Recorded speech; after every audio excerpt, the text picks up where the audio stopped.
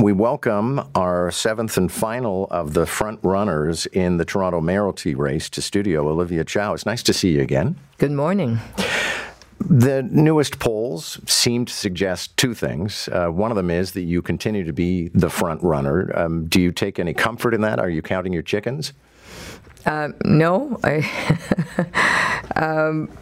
too early to count chickens.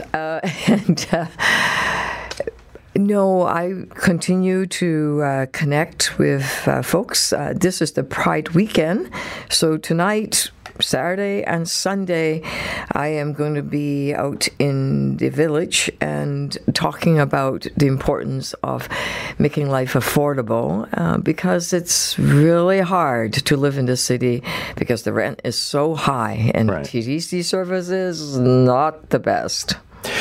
The other thing I think that we can take away from the polls this morning would be it seems Anna Bailão has pulled ahead in the second place. That would allow some people who would oppose your candidacy to coalesce around a single candidate. Does it change the landscape?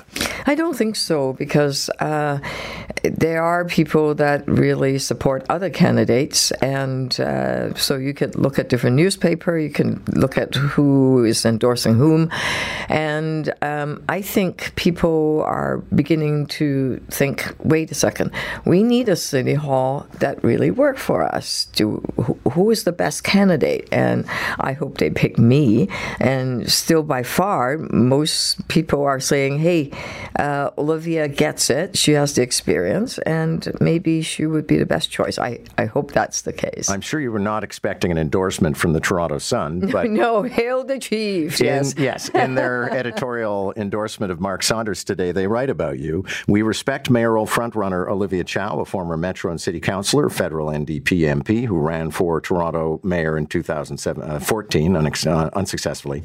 Here's the takeaway, though, because you mentioned affordability. We believe her tax and spend philosophy is wrong for our times and bad for our city when everybody is hurting from high living costs, which will only escalate under Chow when it comes to property taxes. What do you say to that? I'm hearing every day sad stories or stories that are slightly hopeful, but really a sense of, oh my gosh, my rent is so high. And this is the result of a decade of the government walking away from building any housing. And you're seeing it on the streets. You're seeing the massive homelessness that people are suffering. There are seniors that are living in quiet desperation, just scared because they just got notice that their building that they've been in for 30 years are being renovated and they are facing eviction. So we have to, as a city, build housing. And because we used to do that, we did 32,000 units of housing in the times that I was at City Hall. And we have to start doing that again, because if not, we can move people from parks to parks and we could do any number of things, but it doesn't solve the problem. Okay, but I come back to taxes. Tax and spend. That is the cost of living as well. And yes, of course. It's a lock that you're going to raise taxes. You're not the only candidate who admitted that. Mm-hmm. But by how much? Well, a modest amount. And What's modest? Well, I don't want to just pick a number from thin air because... Give me a ceiling. Well, we need no more than... Did John Tory tell you that he was going to... He just had a No, election. but I objected when that happened too. Well, yeah, but in the last election, that was just like last October or something like that. Yeah. He didn't say he was going to have a 7% tax increase. So the way that other folks... that the way they did the budget for the last 10 years is backwards. Has resulted in TTC service declining. We have a $1.5 billion budget hole. You know why it's backwards? Because they just pick a number and then what do? Then they try to stuff all the services in it. So I want to do a people-first budget. Ask folks in Toronto, what do you need? Right.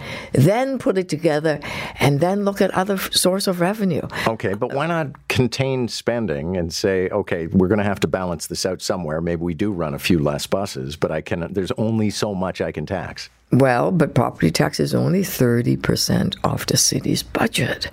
The rest of it is there are other revenue sources. Right, but we go begging to the government. No, not just that. That's one thing, begging. We don't want to beg. We don't want to humiliate ourselves. We need a new deal that grows, revenue that grows with the economy. No, forget about the yearly begging exercise, just humiliating. We're the biggest city in the country, economic engine. But I don't think you and I are the ones that would go buy a home that is very expensive. I call it a mansion tax. A home, when you buy a new home, if it's more than $3 million, say $5, $10, $20 million, you pay a bit more. And those people that buy that kind of houses can pay a bit more. But that's a special assessment. We're still talking about raising property taxes. Yeah, but that generates 36, that's about 1% of property tax, okay? And then there's the vacancy. There are people, land speculators, buy up a building, evict everybody, and wait for the right time to build and leave the place vacant. In the middle of housing crisis, no. You pay a vacancy tax, it's going to be 3%. That will generate $43 million. That's another, there's more than 1% there, right? Because property tax. So you're going after the fat cat in monopoly. Well, that's your word. That's your word. Fat cat. Yeah, the people that target. actually, they have the money, right? It's the 2% of people that buy the housing. They have the money. They can afford to pay more because people, ordinary folks, are struggling. And we want to lift them up to, because look at the food bank. If you ask some of the people in the food bank, it's not what you think they are. They are business people where their business has gone bankrupt. They are families. A third of them are children. My God. Children should not be subjected to begging for food in food bank. Here's a key question for you. We are going to have to get money out of the province. You're going to have to do business with Doug Ford. He didn't just endorse Mark Saunders. He painted a picture of Toronto under Olivia Chow as mayor as an episode of The Last of Us. Take a deep breath, relax, it'll all be fine. We're in the middle of a campaign. That's what they say before they put you to sleep. wait. But Mr. Ford the day before said that, whoever gets elected, we'll find common ground. Look, the premier said he's for the people. He'll get things done. All right, the people are going to say to him, we need your involvement. We need the province of Ontario. We need the government to come and join us to help us out.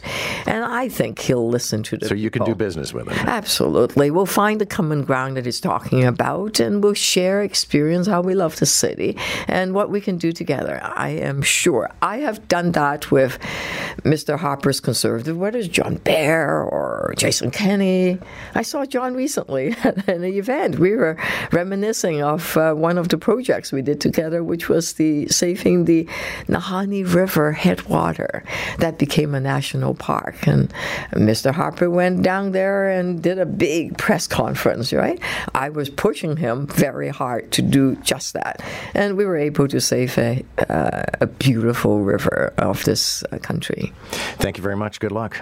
Thank you. Olivia Chow would be mayor of Toronto. Election day, as everybody knows by now, is Monday.